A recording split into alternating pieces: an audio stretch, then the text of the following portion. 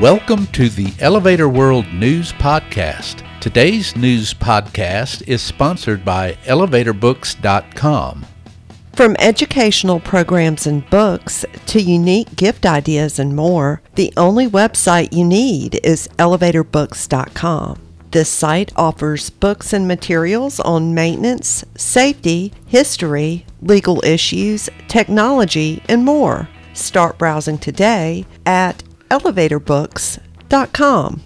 This is your daily industry news update for November 25th, 2019. In today's news, the Elevator Escalator Safety Foundation is promoting its 2020 meeting and is asking for your feedback.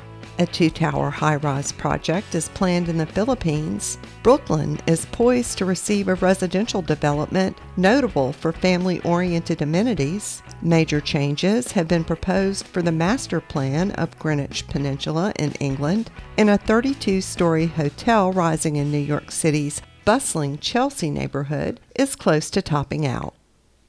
The Elevator Escalator Safety Foundation will be holding its annual general membership meeting on February 26th through 28th, 2020 in Tampa, and has invited volunteers, donors, and supporters to attend. In addition, Executive Director Shelley Johnson is asking donors and supporters to email her any specific issues they would like addressed. There is also still time to nominate an individual to serve as a Board of Regents member at large, but nominations will be closed on November 29th.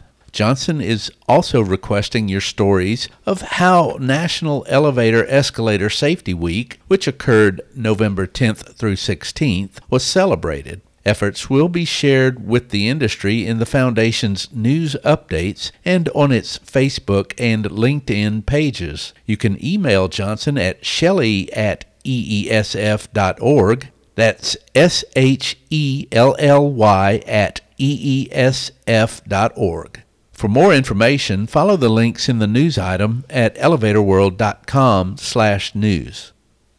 A high-rise development in Pasig City, Philippines has been launched by Federal Land Incorporated and Japan-based Oryx Corporation, the Filipino Times reports. The two-tower project, named Grand Midori Ortigas, will offer 810 studio and 1, 2, and 3-bedroom floor plans featuring Japanese-inspired design and aesthetics. Each tower will stand 43 stories tall and have 3 passenger elevators and 1 service elevator.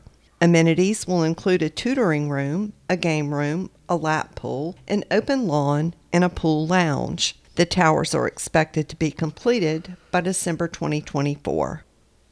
New York YIMBY reports that developer TF Cornerstone plans to bring a pair of towers, one of them 29 stories tall, to 615 and 595 Dean Street in the Prospect Heights neighborhood of Brooklyn, New York City. The development, part of the Pacific Park complex, will include 800 residences, 77,600 square feet of public space, ground-level retail, and 455 underground parking spaces. Renderings by Handel Architects show a masonry facade at street level, rising setbacks, and landscaped roofs. The developer said its project will strive to, quote, foster diverse and vibrant neighborhoods, end quote, that appeal to families by including expansive lawns, playgrounds, a dog run, and a Chelsea Piers Fieldhouse sports facility, the first in Brooklyn.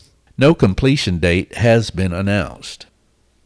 The master plan for the Greenwich Peninsula in London has undergone some major changes, the Architects Journal reports. A revised plan with taller buildings and more affordable housing has been submitted to the Greenwich Council by architecture firm Allies & Morrison.